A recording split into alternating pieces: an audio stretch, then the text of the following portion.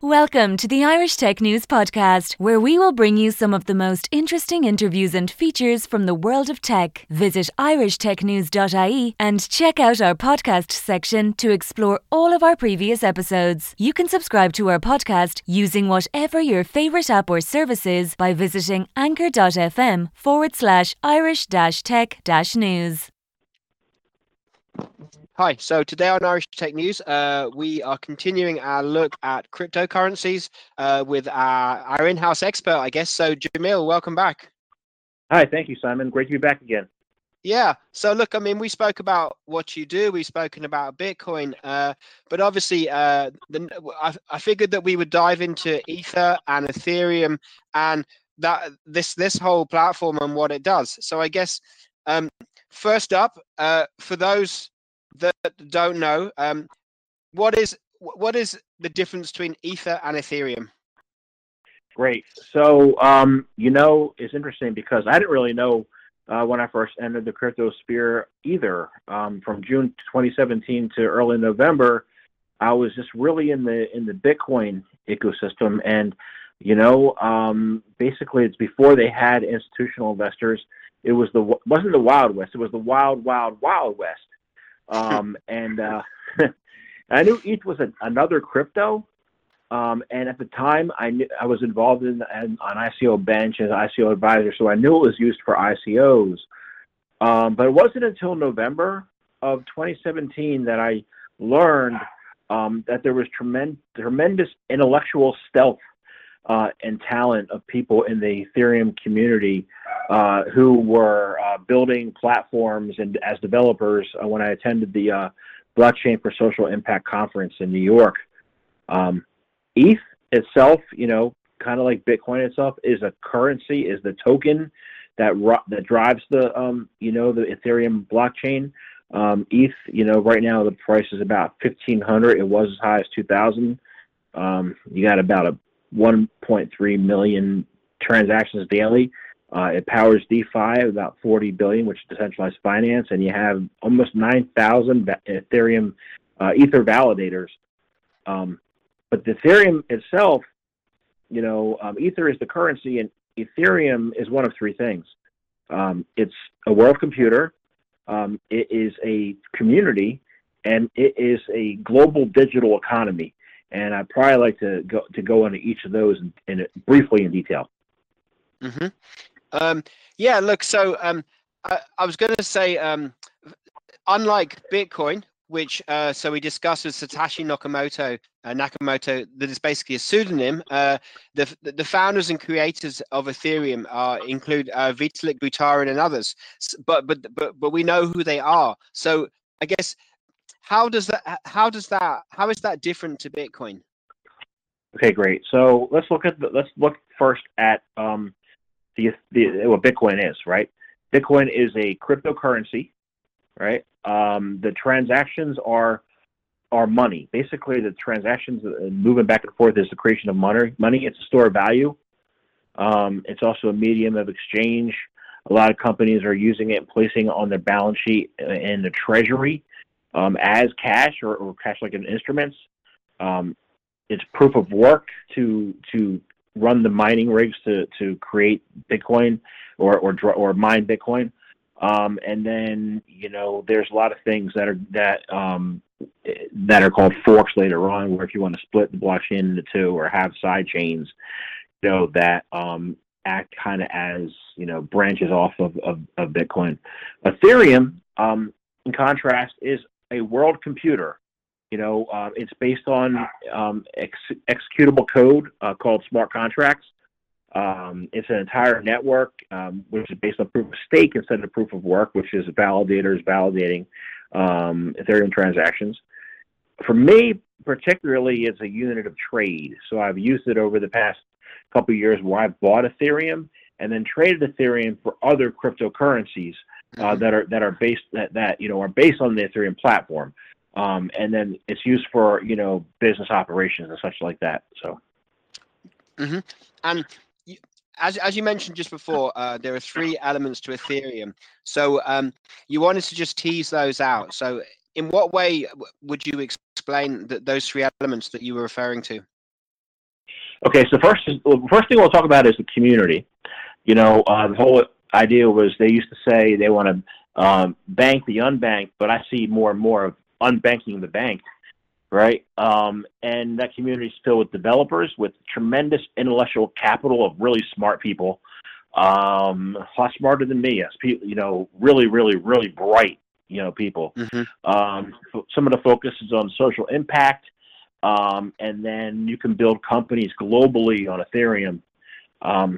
And then globally, you have the global digital economy, which through Ethereum you can do lending and borrowing and saving and work on privacy and you use it for gaming and peer-to-peer exchange and like decentralized finance and identity and voting, and I'm probably missing like a lot of different things. And then it serves as a world computer. Most of us, like you and me, 99% of the world look at things as far as what applications are built on top of the computer. If we have an iPhone or a smartphone or anything, we're using the apps, right? Ethereum goes down to to a host level and an operating system, and then used for computation and scaling. So it's a real build out of actual global computer that's decentralized and available to everyone. And that's the world computer part of it. Okay, cool. So, but as you mentioned, with the ICO boom of 2017 into 2018, I remember looking at the time, and from my calculations, about 80% of the ICOs were being built on Ethereum, and most of them were ERC20 tokens in particular. So, just talk about why so many were choosing to do on ERC20, and then also that ERC20 wasn't the only option around too. Right. So if we look at ERC20, right? ERC20 is a fully fungible token, which means it's great for just the transfer of value. So a lot of companies were doing, the ICOs were basically crowdfunding, and they were using that digital token, kind of like Bitcoin, but not exactly, but mostly crowdfunding, and it was fungible, and you implemented, API for smart contracts, and they could be traded for other tokens, like what I've done for the past couple of years when I've traded. So that was a really common, token to be used. But there are, various ERC tokens that are important and just as important, or maybe more so. And some of the examples are, you have the ERC 777, which defines, basically standard interfaces and behaviors between the token contracts, not serving as money, but working on the contracts, and they're backward compatible, with ERC20. And then you have ERC 677, which is Chainlink and some others that allows for token transfers, not to be fungible, rather to contain data payloads. So you're able to build automated autonomous databases. You have ERC 721, which is CryptoKitties, which some people have heard of, which are used for, collectibles, concert tickets, patent troll companies, authentics and antiques, where you have one overall business or core model, and then you have different branches or subtypes. And then you have the ERC 1155, which is used for Engine Coin, and some others, which are like multi-tokens, like a combination of non-fungible, fungible, and semi-fungible. So those are 5 of the main coins, but there's others too. And look, and I guess this is one of the things I wanted us to chat about in relation to the fact that we know who Vitalik Buterin is, which and maybe this isn't a fair observation, but it does seem that he's very much a developer first and foremost, and sometimes that interest in tweaking seems to perhaps I think he's more interested in the code than perhaps some of the other aspects, and that's why I was saying that maybe when we spoke about Bitcoin, it didn't really matter who Satoshi Nakamoto is or was, whereas with Ethereum, because you have Vitalik as such an active presence with his own particular opinions, that can also impact on the price of Ether. Or what are your thoughts on that? So I initially didn't know too much about Vitalik, right? And I was working with an ICO company out of Japan, trying to become an advisor, and they offered me 1 million tokens. It was a company called Patron. out of Tokyo, and I get a call in the middle of the night from Atsushi and his people. And they said, bring us Vitalik. I'm like, what? I'm like, okay. So I call my friend Sean. I'm like, they asked me to bring them Vitalik. He's like, I don't know if it's possible.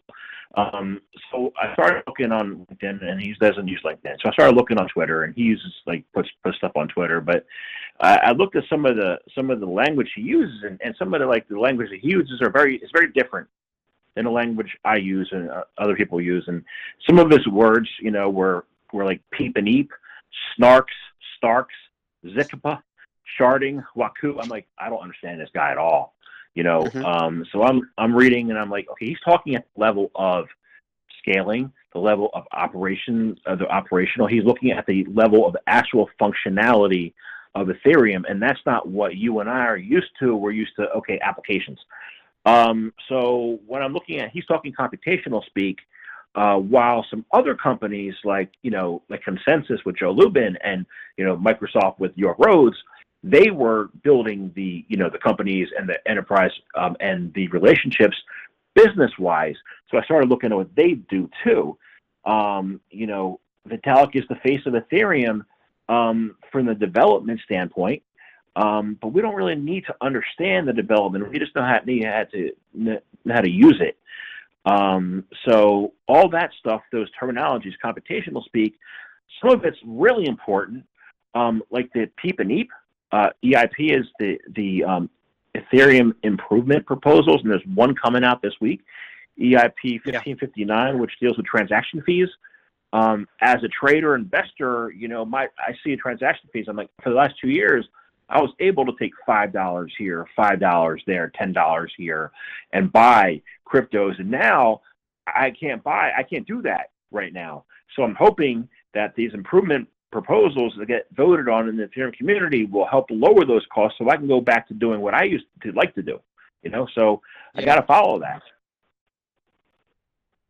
Yeah, I guess that brings up the question about gas that people are talking about, that it's potentially $30 or $40 per trade, which in theory, Ethereum was created to solve some of the problems of Bitcoin, but now has its own challenges. So I guess, do you think that that's going to be remedied back to the point? Because I think it was even, Vitalik was saying that, the cost per trade should be in cents. It shouldn't be in that many, tens of dollars. It should be in cents. I agree with you. It should be in cents. If I'm a small guy, I'm in the U.S. So when you look at the world economy, certain countries where the value of $1 is, goes a lot further than the value of $1 here. But when you look at people being able to access this world computer and trade, and who live in smaller countries, they should be able to buy those cryptocurrencies, and the only way to get there is to have smaller GUI. So I'm hoping that this gets resolved relatively soon. It also, in the meantime, it's opened up opportunities for centralized computer chains like, BSC with Binance to have, more activity there. So, hopefully this gets resolved. Yeah. And look, between us, even between last night and today, Ether fell 20% in value, and in some ways this is quite a common thing that it does. And Kraken are saying that they saw one particular whale selling off large amounts of Ether. So it would be fair to say that Ether's still going to be on a roller coaster price, or in time will it be less likely to drop 20% overnight? Well, you're looking at it and you're like, okay, it stopped 25% this week, but you look at the activity that's happened this week. You had last night you had the state of New York Attorney General, not allow, Tether minting in New York and usage. You had a lot of news outlets come out there with fear, uncertainty, and down articles. You had Janet Yellen make announcements. You had $2.3 billion get liquidated in 100x, gambling, attempts on Binance. All that has occurred just in the last few days. And guess what? Ether's only down 20%. So I'm like, that's pretty strong to me. If you don't know any better, you say, okay, well, it's falling. If you know, you're like, a lot of the great things have been built here. back in the day, 3 years ago, it would have made a fall 70%. It's strong now. So I'm like 20% is kicking the bucket. It's going to come back up pretty shortly. Yeah, and I guess, like you say, there is just many different variables playing out, and like you say, I mean, they were fined 18 million. So yeah, I mean, these things are always going to nudge things up and down. We One of the things that we have chatted about is that out there are certain altcoins that are called Ethereum killers, whereas some feel that they're not really going to be that way. So do you feel that the Ethereum killers, I guess, who are the possible Ethereum killers, and do you think they really have that potential or not? There's three. There's the first one is what people call Ethereum killers, which are, applications built on Ethereum. And guess what? Mm-hmm. That's not an Ethereum killer. That's an Ethereum enhancer. Mm-hmm. So you can't come out and say it's a killer. The actual two things that could kill Ethereum, and let's look at them. And they are quantum computing. They are two things within quantum computing algorithms. One is called Grover's algorithm. That's not the Grover with Sesame Street. And the other is Shor's algorithm. And let's look at them both briefly. Grover's algorithm uses and this is mathematics stuff I don't even understand, but it's science, so we should talk about it. Uses quadratic speed-up calculations, whatever that is, that finds a highly probabilistic unique input to a black box function that produces a specific output value. What does that mean? Well, it doesn't work on highly unstructured databases with various input platforms and vastly different data sets. In order for that one to work, you would have to have everything be 100% structured around the world with very few possible outputs. That's not a blockchain. That's not Ethereum. And the other one is Shor's algorithm, which again, mathematics talk, uses a polynomial algorithm for integer factorization based on repeated squarings. What does that mean? Basically, there has to be a specific order to everything done in the same exact way in multiple states of existence simultaneously, which today in this world is impossible. But science is always evolving, and there's always a new law or hypothesis that comes out. So maybe one day in the next couple centuries, it could be possible. But today, there's no way to kill it. Mm-hmm. Good to get your take on that. You've mentioned that they are having another meeting in a few days. In general, over the rest of 2021, what kind of trends do you see for the Ethereum platform and Ether? Are you optimistic? How do you see about? Because I mean, you're very much an advocate for looking at things in the more longer term. Yeah, I see a few trends. One is competition. Ethereum is not the only world computer. I don't really have investment in Tron, and I really haven't explored the Polkadot networks yet. I really don't know that much about Neo or Waves, but those are also computers, right? Mm-hmm. So they are always improving. They're always enhancing. There's a race to cheaper fees, which we've already talked about, and the EIP 1559 is one of the ways to address that. That's this week.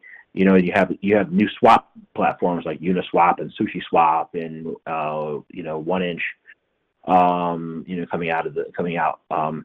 have already come out. And then you have the rise in transaction fees price small buyers out.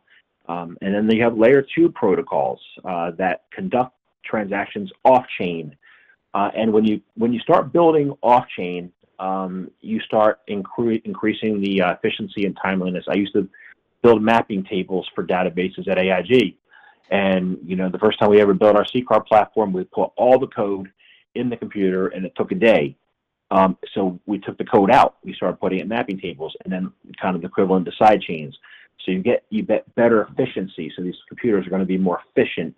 And then, you have centralized, Ethereum, and call them copycats, not really, but like Binance Chain and stuff like that. Those are the trends that I see for the rest of this year. Mm-hmm. Great. So look, if you want to get Ether, what would your tips be in terms of wallets? What's the best way to get Ether, and what's the best way to store it, and what kind of wallets are the best ways to securely to hold your Ether?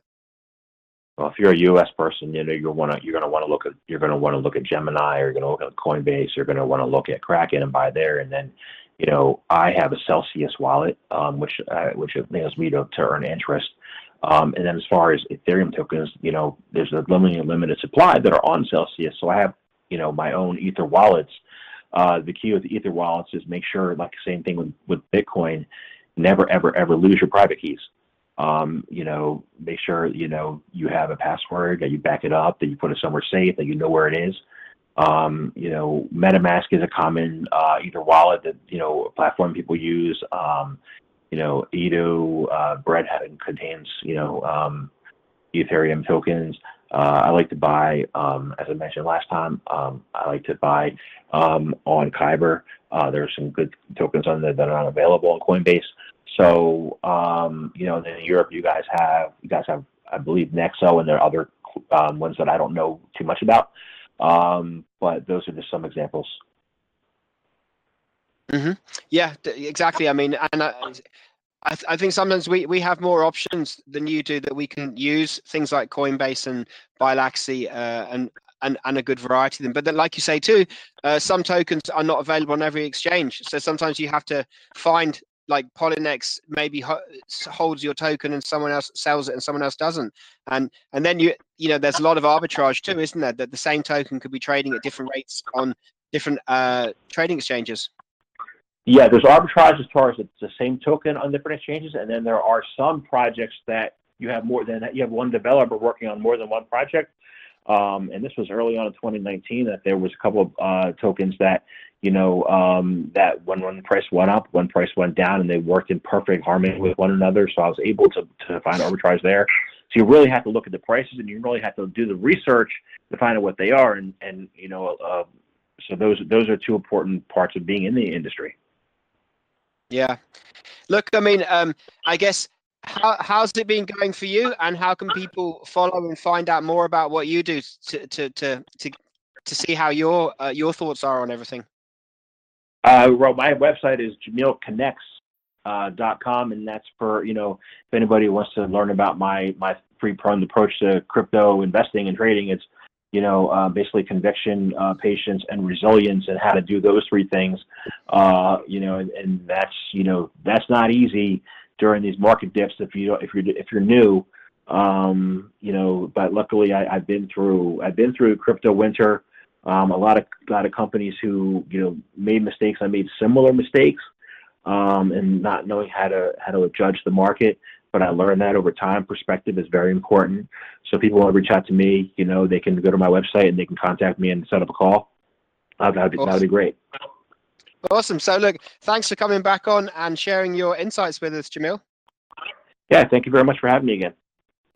Thank you for listening to the latest Irish Tech News podcast. Check back every day for the latest episode. You can follow us on Twitter @Irish_Tech News, on Facebook, facebook.com/Irish Tech News, on LinkedIn, linkedin.com/Irish-Tech-News, on Instagram, instagram.com/Irish Tech News.ie, and on TikTok, tiktok.com/@Irish Tech News.